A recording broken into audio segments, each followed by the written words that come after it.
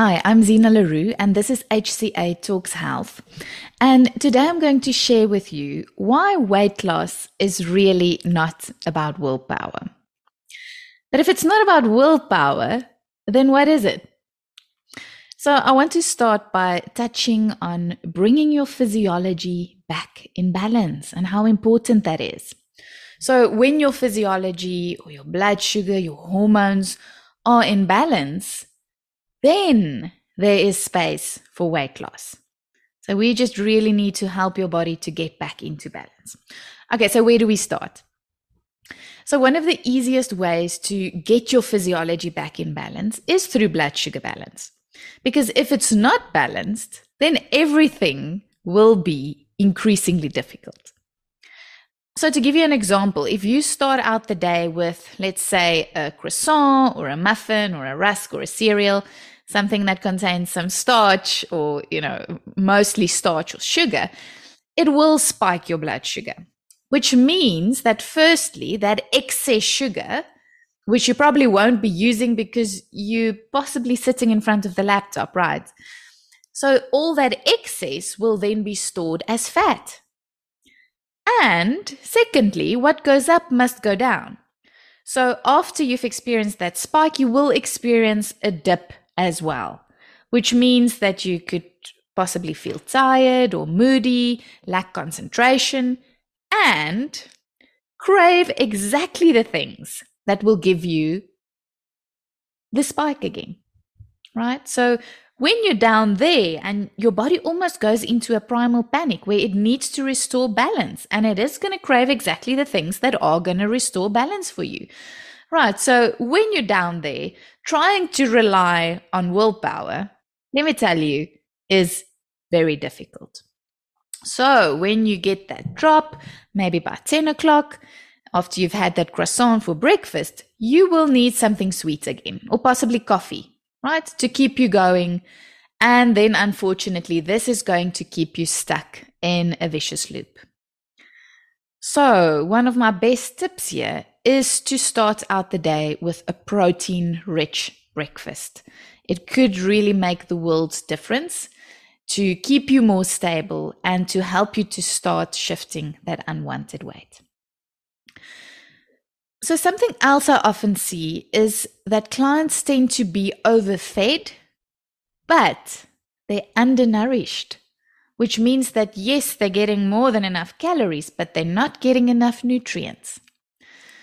And we know that when you are undernourished, you will tend to crave more food and eat more food.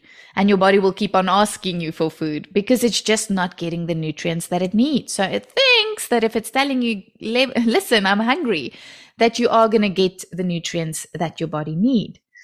So it could be that your client is nutritionally starved, so they will keep on feeling hungry. So the quality of the food that we're eating matters. And also the variety of the different nutrients matter. We have to make sure that we're getting the nutrients that our body needs to be fueled properly. And then the last element that I want to touch on when it comes to our physiology is the gut microbiome. So the gut microbiome is hugely important when it comes to regulating metabolism and weight. So for those of you who don't know, the microbiome is basically the whole ecosystem of bugs that live in your gut and throughout our whole body. And the quality of our microbiome determines the quality of our health and weight. We know that there are so many links between the health of our digestive system and the microbiome and other systems in the body. And there are some interesting research studies where they transported, this is quite an interesting one, they transported the poop of a fat mouse to a skinny mouse. And guess what? I love this. The skinny mouse gained weight without changing how much they ate. Wow. Hey, isn't that fascinating? And unfortunately today, most of us have a pretty bad microbiome. So if we get if we don't have healthy bacteria in our gut, it could impact our weight, like we saw with the mouse study. And most of us have a bad microbiome because we live in a microbiome busting society, with C-sections, with lack of breastfeeding, with overprescribed antibiotics, steroids, acid blocking medications, birth control pills, etc. So taking care of your gut health might be a very important step for you to take when you are trying to lose weight. Okay, so that was the physiological side of things.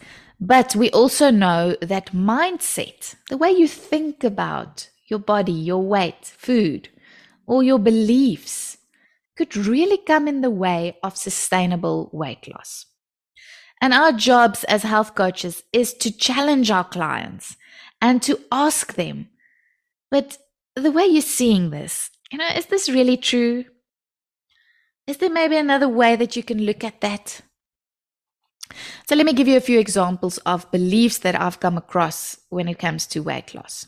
So often people tell me, I've tried everything and I just always put it back on. So, I'm just going to stop trying. Or perhaps my family are also big, so it definitely is my future. It's purely genetic. Nothing I can do about it. Or I'm an all or nothing person. So either I restrict myself severely or I just go all out. Or I may as well enjoy my life. I'm just going to enjoy what I eat or drink because you have to die of something, right? So let's just live in the moment and we'll deal with the health issues later. Or something I also see quite often is people tell me they just don't have time. Don't have time to prepare nourishing meals. They don't have time to exercise or move their bodies. Work is just really busy right now, or it's not a good time. My kids need me, or I'm taking care of my parents. There's always something coming in the way, right? So you can see how important it would be to also deal with this side of the coin. So yes, once we've supported our clients to get their physiology back in balance, we need to unpack with them the beliefs that might be keeping them stuck as well. And what I've often seen with my clients is that if they're struggling to shift unwanted weight, that it tends to be a combination of both physiology, yes, what's going on in their bodies, but also what's going on in their head and the way they see life or the way they've been conditioned to see life, but also health. Does health seem to be a boring, bland chore? Or could exercise be fun and, enjoyable? It all depends on how they've been conditioned. So, they often have a lifetime of practice worked out for them in terms of what's coming in the way for them, right? So we really need to go and ask them, but is that true? Where does this thought come from? Is this perhaps your parents' view or someone else you've encountered throughout your life? So how could we look at that in a different way? And how can I support you as a coach to see this in a different way so you can move forward and reach your goals? And also remember that weight is contagious. And it's been shown that our social networks are more important than our genetic networks. So this means that if your friends are overweight, you are going to be more likely to be overweight compared to if your parents are overweight.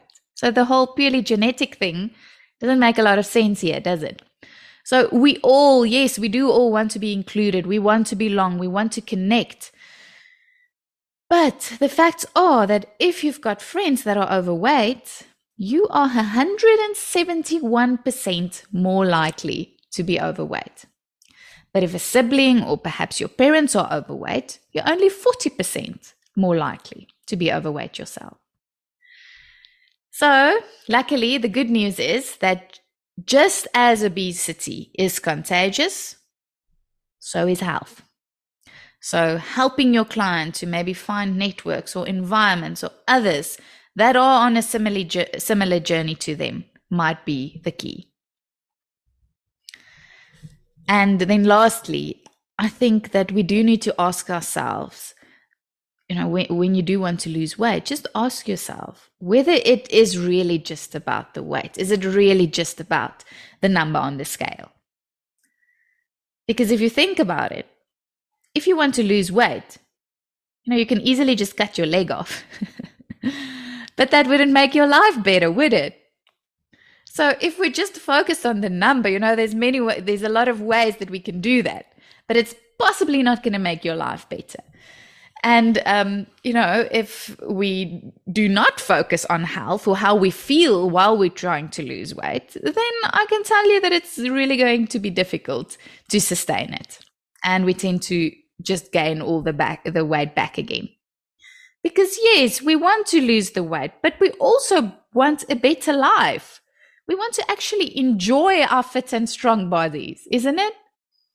We don't want, or most people don't want, a slim body, but want to feel tired all the time, or sick, or depressed, or have, chronic pain. No, it kind of defeats the purpose for most people. We want to go out and live and have energy, right? So the focus needs to also be on how the changes you make could improve your quality of life as well. Don't just focus on the number on the scale, because it truly won't be sustainable. Okay, so remember that sustainable weight loss is really not about willpower. We just need to balance our clients' physiology and also be present for them, holding the space. And listen, use your deep listening skills to see what is really going on here. And the combination of these two elements, that's where you'll see is where the magic often happens. So thank you for joining me today, and all the best with being there for your client throughout their weight loss journeys, listening out for what they need and what type of support they require in order to move forward.